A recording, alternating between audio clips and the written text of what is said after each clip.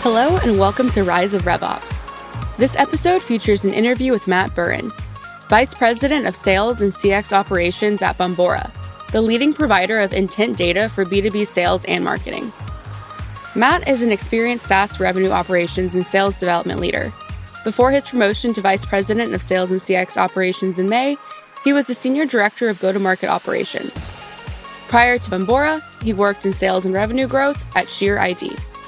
On this episode, Matt talks about why you should do everything you can to avoid department silos, the importance of being prescriptive rather than reactive, and his secret sauce for success in RevOps.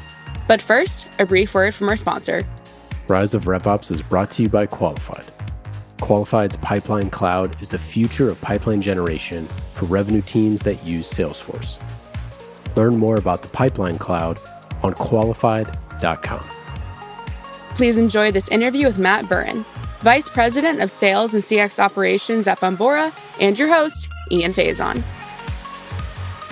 Welcome to Rise of RevOps. I'm Ian Faison, CEO of Caspian Studios, and today I am joined by a special guest. Matt, how are you? I'm doing good, Ian. How you doing? Excited to have you on the show. Excited to chat RevOps, or perhaps some other terms that we will talk about later in the show, and all the cool stuff that you all are doing at Bombora. So let's get into it. What does Bombora do, and who do you sell to? Yeah, so we are in the intent data space. We essentially are helping sales and marketing teams align on what companies may be in the market for their solutions or their competitors. So we help you sell to who wants to buy you a lot faster. And you have a new role. So tell me a little bit about what you do. Yeah, so I am the VP of Sales and CX Operations for Bombora. My team supports all three of our business units, our agency business, our publisher and co-op business, as well as our direct sales units. And everything, reporting and dashboarding, tools and systems. If it touches Salesforce, we're going to be involved. If it's part of the tech stack, we're going to be involved. And then one big thing that we're pushing now is scalability and repeatability, sales process, renewal process, things of that nature. And how big is the team? How big is the company? Yeah, so we're just under 250 employees. In our ops team, we've got 5. So that's myself, a dedicated CX operations person. It's actually a former CSM that's been invaluable in helping us design some of those processes. We have a full-time analyst and then a full-time systems admin that supports all of our systems that touch Salesforce. And then we have an admin that's kind of, I jokingly call her the puppet master occasionally, because if it's coming into Salesforce or it's data being ingested, it's going to come through her. And do you feel like RevOps is unique in your organization? How does it compare to other RevOps teams, do you think? Yeah, I think you see a couple different schools of thought, right? Where you can just slap a RevOps title on everyone in ops and hope that leader knows sales and marketing. When I came into Bombora, we had RevOps titles, but they were very focused, right? Where I think some of our RevOps folks were marketing specific, some were sales specific, and then you had a couple, I think, that were kind of in between. So, what we've learned from our uniqueness is we don't necessarily need to be, it's not about reporting line, it's not about title, it's how do sales and marketing need to interact, and how can we improve those processes, the data management and hygiene, processes and tools like outreach, where maybe that's not somewhere where marketing lives, but we can be taking some of our marketing strategy and building it into those tools to help that alignment between sales and marketing. So I think for us, it was unique, and we had the titles, but we didn't quite do RevOps, where today, myself and my counterpart, shout out to Dave Kennedy, who's our VP of Marketing Ops, where he and I work side by side in making sure that when we're addressing problems that are going to be cross-functional, that we're doing that together and not in silos. And so tell me what it was like coming into this role for you. What were those first 90 days like? Yeah, fire drill for sure. Of course. I think I was lucky enough, I started here as an SDR leader. I've got an operational background. I started at a company when we were about 30 large. We scaled to about 220 by the time I left. So I've learned how to build tech stacks. I've learned the inner workings of how that communicates with marketing platforms like Marketo and HubSpot. So I had a unique view of where I had been through it before. And we had an opening with our sales ops leader leaving for another opportunity. So it became more about how can I be beneficial to the company outside of just my current role. So a lot of it was really just digging in. What aren't we doing today that we have to be doing? It's looking at the table stakes, forecasting, opportunity management. Do we have the right sales stages? And that was kind of where we started, was really ground up of taking a step back and saying, just because we have been doing it a certain way doesn't mean we should be. That might have been the right option at the right time. But I think that we needed to iterate on quite a bit of stuff. So a lot of it was really that 30,000 foot view of taking a step back. What do we have today that we're good with? What are we missing? And then what do we have today where we think we can improve upon it? And then prioritizing from there. We're going to get into all that here in our next couple segments. So let's get to our first segment, Rev Obstacles. Obstacle. An obstacle to what? There's your obstacle. Where we talk about the tough parts of RevOps. What's the hardest RevOps problem that you faced maybe in those first 90 days or in the past 6 months? It's just like for me so far in my career, it's been alignment, right? Where it eventually comes through, but you have an executive team that maybe hasn't been used to, a very high level of operations, right? Or maybe the process hasn't mattered as long as you got to the number, where I think it's trying to build a business case for executives to show the value of what a true focused operational unit can do especially for a growing business like Bombora is, where, it's hard to get budget for your RevOps, be it your tech stack, be it headcount. You have to invest in that stuff to help your business become more predictable so you can balance those budgets better, right? Where if we have this process and on a given quarter, we have X seasonality, we have Y headcount to hit the number, that you can put all of that together and be able to make sure that you're meeting those budgets where you're not having to readjust quarter by quarter, right? And really flying by the seat of your pants. You can do all that planning in October, November, December, and feel confident in that operating plan, in that, your plan to generate leads, how much pipeline each of your reps needs to hit their number, and really what the company needs to do to hit a given operating plan. You can be a lot more prescriptive in that rather than being reactive to the things that are popping up, every day, where you get these small requests where you're like, oh yeah, we can fix that. When you're looking at fixing it, it's all of a sudden like, well, we don't have these 3 processes to even have data hygiene on this field you're asking us to create. So we've got to create a process around it. We have to train and enable on it. And I think that the more focus you put into operations, the better you're able to address that rather than making it up as you go. How do you balance supporting sales, marketing, and CX or customer success? The Calm app's really good for meditation. A lot of it is just like over communicate, right? I think there's a lot of Zoom burnout.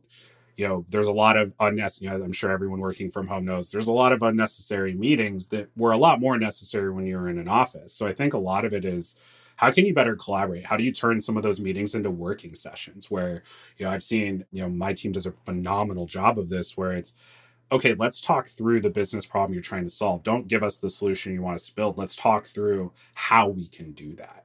And I think it's communication. I know it's way more simple. It sounds more simple than it is, but over communicating, making sure that you're staying on top of not just creating the process and rolling it out, but is it measuring what you thought it would?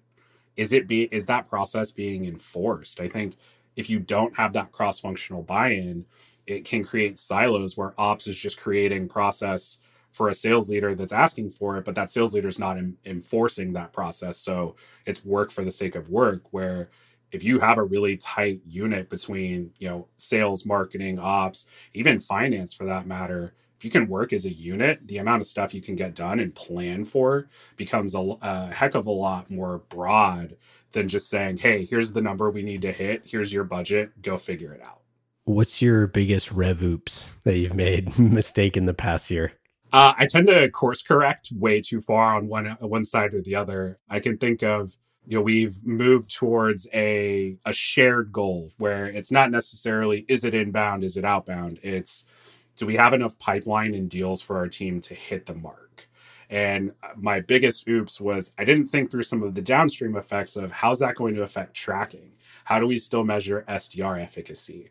How do we manage like what the AEs are doing from an outbound perspective? Is that impacting the pipeline? And I think it's just these new grand ideas that you hear them all the time in RevOps, right? I feel like it's every 6 months, there's a new big idea that companies are following this and it's helping alignment. And I think it's hearing that big idea and wanting to pounce on it, but not necessarily talking about your org and thinking through all the downstream effects that changing that type of view can really have on a company. Luckily, we were able to pivot on it, but there was a good 3 months there where I don't think you could really trust that source reporting. It's because that just wasn't in our minds because we were trying to move away from that where it's not, your sales and marketing team doing this. It's more about how are we going to arrive at the goal, but the efficacy piece kind of suffers when you don't think of all those downstream effects. Yeah. So what would be your advice to someone who's listening, how to RevOps, how to sort of avoid that sort of thing? I found it's that taking a step back, right? It's okay. If we do this, what is going to touch this process? So if it's source, and that's an opportunity, and you're measuring when you're grouping the data by where are all of our opportunities being sourced, then okay, so the executives are going to want to see this from a team by team breakdown. You're going to want to see SDR payback here, and so I think it's just really talking out loud. Whiteboarding for me has always been a huge help, and just document out loud or on that whiteboard. What are all of the things downstream of this change that could even potentially be affected? And then you start to process of elimination of, okay, well, if we handle it, on this singular piece, then it makes a couple of these other downstream pieces go away because we're handling it at the top. But I think in my experience, people don't take into account how granular of a problem even one small change can make, especially with how much automation exists between tools and systems these days. So I think it's really back to the over communication. It's out loud, brainstorm everything you possibly think that change is going to touch with all of their cross-functional owners, and then try to arrive. I mean, are you always going to get it? No. If we got it right every time, there'd probably be a lot less of us, right? Because the business could just run itself. But I think it's striving for that perfection of just always making sure that you leave no stone unturned, and then making sure that you're bringing in anyone that you think from a business leader standpoint is going to be a recipient or that's going to be negatively affected by that change. All right, let's get to our next segment, the tool shed. Hey, Brandon? Michael? Want to do me and Mom a favor? Get off that shed? This is my favorite place. The tool shed. Get off the shed! We're talking tools, spreadsheets, metrics, just like everyone's favorite tool, Qualified. No B2B tool shed is complete without Qualified. Go to qualified.com right now and check them out. Matt, what is in your tool shed? What's the software you're using? What are the dashboards? Where you spend the most of your time? Yeah, so Qualified, new customer, but I will give them credit where credit is due. I have never had a tool launch without a huge hiccup like we have. We launched last week. It's been live. It's phenomenal. It's everything that I thought it would be. So massive shout out. I'm not getting paid for that comment, by the way. Hey now, but we love it. We love to hear it. So the big ones for us, obviously Salesforce for our CRM. We use HubSpot for our marketing, outbound. We've got some really cool process between Salesforce and HubSpot where we're actually ingesting Bombora data and building scores. So we've got 3 different main scores that we use: an account score, an intent score, and an engagement score. That's a combination of HubSpot data, Salesforce data, and Bombora's own data. So obviously Bombora is part of our stack because if it wasn't, that'd be crazy talk. Sales Navigator, Gong, we use Outreach as our SEP. And then, we've got for the CX team, we use a tool called PlanHat that's really great that helps with lifecycle adoption, health scores, and things of that nature. That's I'd say our core stack, and then Cognism from a prospecting standpoint. Awesome. Well, let's talk metrics. What matters to you? Kind of everything, but top level, do we have enough pipeline to hit the operating plan? And do we know where that pipeline is coming from? Those are the big ones, right? I think it's building the executive dashboards that have what is the top level metrics we care about, and how can we plan accordingly for that? How do we know in a given quarter where we think we're going to land from a forecasting standpoint? I think the next level down from that is, what does it matter for the teams? Do we have enough deals in the pipeline right now that each rep has enough to hit their number, right? Because when we built our lead model, we said, all right, we know what our win rates are, we know what our conversion rates are, we know what our average deal size is. So let's build our pipeline goals around that. So what most of my attention is on is typically in quarter and skip quarter forecasting. And then from a pipeline generation standpoint, do we have enough in the pipe, regardless of where it's coming from, that our AEs are set up to be able to hit that forecast? What about an example of something that happened in your pipeline that you noticed wasn't working? Maybe you saw metrics, or maybe it's coming from leadership. How'd you go about fixing it? Yeah. So early in my career, when I first started really running forecasting and understanding, taking that the best case, most likely worst case, we noticed a lot of stuff was getting stuck in one stage. But we didn't have a lot of understanding of why it was getting stuck on this stage. Like, is it how we qualify? Is it what we're telling reps to do in this stage? Because it was a guided sales motion where each stage had a path to success, essentially. And so what we found was that was just where reps were parking deals, because the next stage was proposal. So they hadn't quite shared pricing, but they weren't quite ready to close the deal out and be done with it and move on to the next one. And so what the problem that created was we had a lot of dead pipeline that probably should have been wiped out, quarters in advance, that we're just pushing out quarter over quarter. So it helped us understand we need better qualification metrics in stage 0 and 1, where are the reps actually moving what's a legitimate evaluation of our product into the pipeline? And what it ended up doing was the cascading effect. We realized we were probably underqualifying accounts. We were overqualifying opportunities that most of which probably should have never made it to the pipeline in the first place. And it was making us look like we had a horrendous win rate in that second stage. But realistically, we were just doing a bad job qualifying those opportunities in. So it helped us rebuild those paths to success of, here's some questions we suggest you asking in the qualification phase, in the discovery phase. And it helped us really draw some hard lines where SDRs, to feel comfortable handing something off, here's the type of information we want. And then using something like Medic, MedPick, BANT to tie your sales stages to better influence that data. And then what we learned after that was we were losing in proposal because we were priced too high in the market. But we would have never caught that previously had we not stopped and said, why are all of our deals failing out in stage, or stalling out or failing out in stage 2? Yeah, that's super fascinating. And a really interesting insight, because you had basically like the Oreo sandwich of either side of it were both pressing into the same stage when neither of them probably should have been in that stage to begin with. And so you're kind of like, not triple reporting, but you're essentially just, have it count completely wrong there. I'm curious, like, what were the questions that, I don't know if you remember some of the questions that you wanted them to ask? So we had one that was talking about, so the software was like verification software for students, teachers. They support like those programs like Spotify's student discount program, for example. So it was more about, we were asking what we wanted to know, right? Where like, what's your budget? What's, how do you view, a tool like this? Instead of asking the questions of like, what's your marketing spend look like this year? How do you have your promotions laid out on your promo calendar? And things where that would give us a far better signal that it's an active evaluation, that we're moving appropriately through a funnel. Where I think some of those questions we weren't asking until we were asking during the pricing phase, where we started to realize we needed to ask some of that up front because we just weren't doing it. And so what was happening was we were getting people through that had an understanding of what we did, that admitted that they thought that our tool could solve their problem.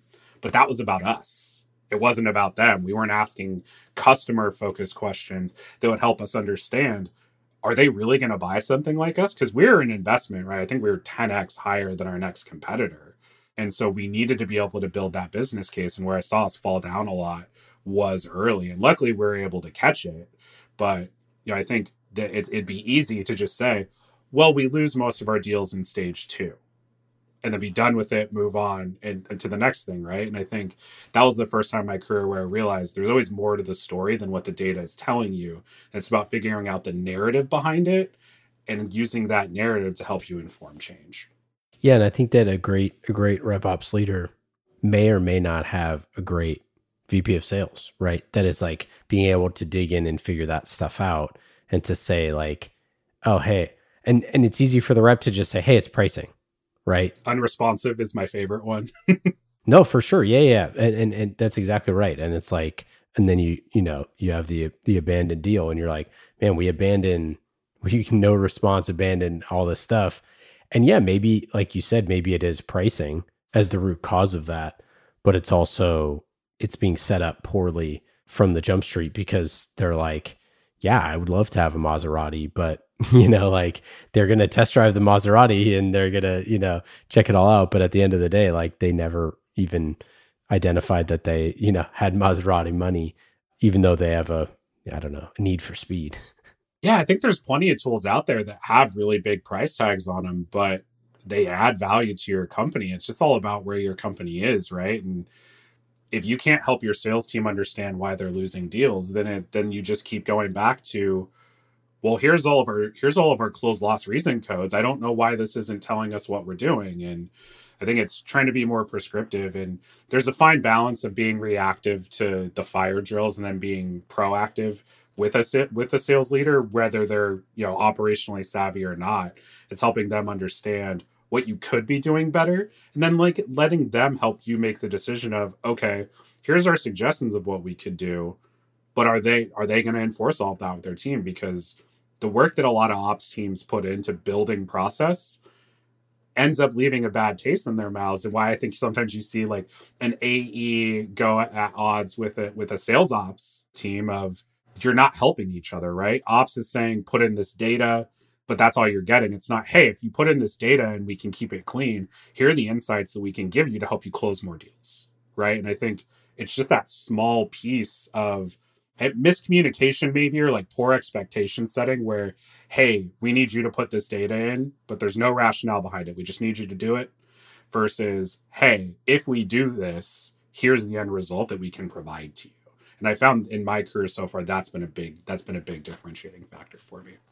Yeah. And it identifies, and I think that the rep never understands the like, hey, if you put this in there and then we learn a bunch of stuff about this stage, and then we learn that, okay, it turns out because of the fact that we've been able to categorize this for 6 months as this, we need to actually build a whole nother piece of content around this topic, or we need to, create, whatever it is, additional sales assets, or, create another deck, or, oh, it turns out we're losing to this one competitor a bunch. Like, you don't realize we're losing to this competitor a bunch because you don't see the whole field and they never mention this competitor.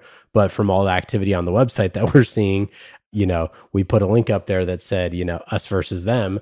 And everybody in this stage of conversation seems like they're clicking on this. Like there's so many different third and fourth order effects that the rep doesn't necessarily see there. It creates work on the back end that can go back and solve the problem for all the reps.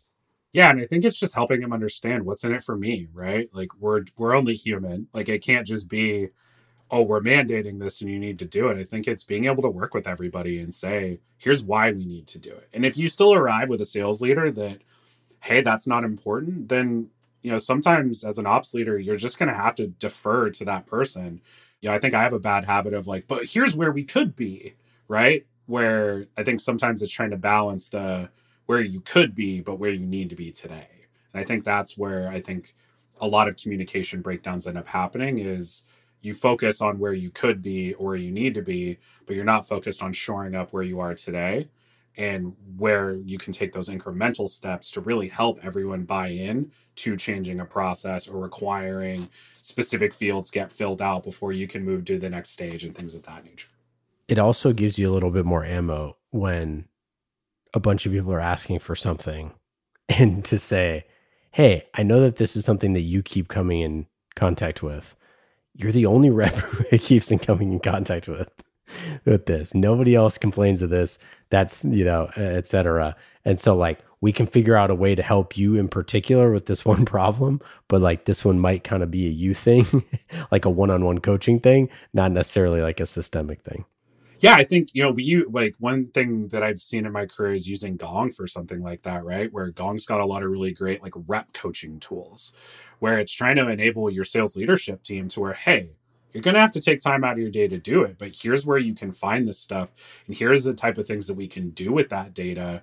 And then, being able to roll that up to a product marketing team for, product requests or product feedback, being able to see like, is a rep monologuing too often? And maybe that's where it's falling down. Like there's just so many insights that you can gather from how complex these tech stacks are today, where a sales leader is not going to do the homework themselves. Like they don't have time. They've got a big number over their head they got to go hit, right? And I think that's where ops can come in of, you're already paying for the tool. Work with your CSM, work with your account manager on how you could better leverage that tool, and then provide those trainings for the reps, for even the execs to some extent, of help everyone buy in and understand what you're getting out of that part of your stack to be able to change behavior and drive those improvements at really any step of the process, not even necessarily just opportunity management. All right, let's talk spreadsheets. You have a favorite? I've got to say, it's usually my joking favorite is every time I forget to include object ID from Salesforce and I need to create fancy VLOOKUP for it. But I think the best one that I've seen is in lieu of like a Clary or like an Insight Squared, forecasting spreadsheets, because Salesforce is not a great, as I'm sure everyone knows, is not great at moment in time snapshots. So it's taking your forecast every time you present it. For us, we're trying to build a forecasting schedule around that and being able to timestamp in that spreadsheet. Okay, when we pulled it this week of the quarter, here's where we stood. And then being able to use those snapshots in time to see how A, we've progressed, and then B, measure forecasting accuracy. Because I've only been at 2 companies in SaaS, but that was huge, right? Where, hey, we want to be like, we even had it, if I remember correctly, leadership got bonused on being within a certain amount of that forecasting accuracy, right? And you can't do that in a lot of systems unless you're, pretty advanced in using something like Clary. So that's probably my favorite spreadsheet because it saves me time and helps me understand data trends without having to worry about manipulating data within a system that system can't necessarily handle. Do you have something, whether it's a tool or otherwise, that you can't live without? I think it's Gong. It's starting to, to tread into the forecasting area, right? Salesforce is the easy answer, but with Gong, they're starting to come up with like data points where, hey, when you have this many contacts in an opportunity, you close them X amount more, right? That's not a data point that's going to roll off the top of my head or an analyst's head, right? Because we're in that fire drill. We're in the reactive mode of all of the requests you're trying to do, where Gong just gives that to you in its insights piece. And I think we're so busy worried about all this tech that's out there that can do this one thing really well, where we're not focusing on all of the things where Gong outwardly is call recording, right? But there's forecasting elements. There's, hey, this is slated to close this quarter and you don't have a call booked for the next 3 weeks. Like, explain to me why you still think it's going to get done, where I don't think we could do forecasting without it in the way that we do it today. And then rep coaching, building trackers, the fact that you can add those anytime, looking for product feedback, a lot of what we're trying to evolve into is going to revolve around having that stuff in Gong and making it actionable material coming out of what we learn in those conversations. Do you have any other tip, whether it's spreadsheets or anything that you're doing with data, or any piece of advice around those pieces? I think from a data standpoint, account scoring is one I've seen that's like it's always a moving target, where I don't think I've seen people give enough time to a model that they build. So I think the big tip I would give is work really closely with whoever is managing your marketing platform, be it Marketo, HubSpot, Acton, doesn't matter what it is. Like, there's got to be an element of scoring model that's coming from all of your different systems, and a marketing leader that's in charge of that tool isn't going to have all of that information at the tip of their fingers. Neither is a sales ops or a rev ops leader, right? And you have to have all of the people involved that data is going to influence to make sure you're building the scoring correctly. I mean, there's people out there saying MQLs are dead. Like, I wouldn't say they're dead. I would just say it's time to look at them in a completely different manner. Like, one thing that we're working on here is account-based SLAs. So it's not one person, but hey, this account has shown interest. Have we started outreach to them, right? Where, that's an easy mechanism to tell your sales team, hey, here's everyone that's showing a high level of intent. Here's who we should prioritize. And, we wouldn't have that here, without a really strong marketing ops team that was able to build that scoring in association with the sales team. And we look at it, we've got a meeting on Friday where it's been a while since we looked at that and our target account definition, and just continuing to iterate on that kind of stuff, I think would probably be the biggest tip for me. Never be scared. You're never going to get it perfect the first time. Like, always be ready to iterate. Let's get to our final segment, quick hits.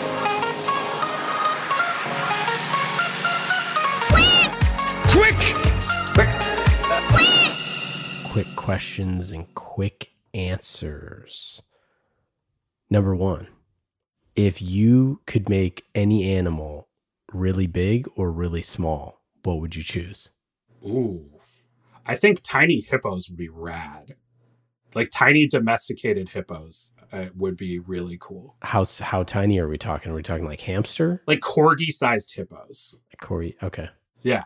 Do they still have the hippo's mean temperament, or are they docile? I mean, corgis are pretty mean too, so let's give them the same. Yeah, they're corgi temperament. Okay, I like that. Well, corgi attitude in a hippo's body. I was like that hippos can like eat a watermelon. I feel like it's very satisfying watching that. But maybe you could throw them like an orange or something. Yeah. I mean, Sam, you probably even see what they could do to a watermelon at that size. Who knows? That's true. Do you have top 3 dinner party guests? Ooh, George Carlin, FDR, and Dane Cook. And where I'm coming from on Dane Cook is, I just want to know what happened. He made a lot of money. I think it's hard. I have very fond childhood memories of Dane Cook, and then it just disappeared. I'm like, for some reason, that's my like unsolved mystery in the back of my head is what happened to Dane Cook. Yeah, it's a great question. I think he probably made a ton of money, and probably the inspiration to be really funny probably subsides a little bit when you make a bunch. But could you imagine the conversation between FDR and George Carlin? Like just the absolute gold that would be. Dane Cook standing there like, I was in a movie with Jessica Alba. All right. Rom-coms, am I right? Right. Do you have a biggest RevOps misconception? That we just take requests.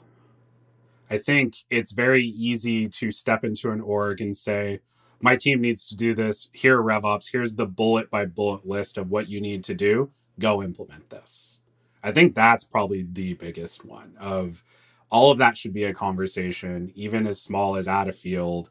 You want to understand, like I mentioned earlier, what are we trying to accomplish here, right? Because if I had a nickel for every time I've seen us create a field in my career where 6 months later, no one was using it or enforcing the data being in that field, I would probably not even need to work again. Like it's crazy. So I think it's anyone that's not in RevOps needs to understand it's conversation. Like RevOps should be a partner. They're not someone that's just knocking out your to-do list. Okay, last question. Best advice for someone who just came into a role as head of RevOps. What's your piece of advice? I mean, just talk with everybody. Don't make changes until you learn more about the business. Take stock of your system and your tech stack. It's like what I mentioned at the top of the conversation. Take a step back. Ask what's working, what's not working. Interview everyone you can. Now, combing through that information is going to be a lot, but I think you got to hear it from the reps. You got to hear it from the leadership team. You got to hear it from the executives. You got to understand how is each person's day affected positively or negatively by what your RevOps team should be doing. And that can help you figure out at the end of the day, our job in RevOps, make everyone look like the hero, surface the great work that everybody is doing. and help the executives understand, yes, we are on pace to hit our number. No, we're not. Because then that leaves, the one-to-one meetings where them meeting with sales leaders, where you're getting bugged every day of where we are in the forecast, what's our most likely, where do we think we're going to land. If you can work with sales leaders to be able to roll that data up, it saves a lot of people a lot of time, and you help make the people look like heroes and get the credit where the credit's due, rather than worrying about how you're going to figure out who should get credit. Matt, been fantastic chatting with you. Thank you for all the insights. I really appreciate it. For our listeners, you can go to bombora.com to learn more. Any final thoughts? Anything to plug? No, just I'm glad you guys are doing this. I think we need more podcasts out here about RevOps. It's good to see RevOps finally getting its due, and I hope everyone starts to jump on the bandwagon and realize it's really the backbone of any of these successful orgs out there. I love it. Thanks for having me. Thank you for listening to Rise of RevOps. If you enjoyed today's episode, please leave us a review and subscribe wherever you're listening. This podcast was created by the team at Qualified. The Pipeline Cloud is the modern way B2B revenue teams generate pipeline. Learn more at qualified.com.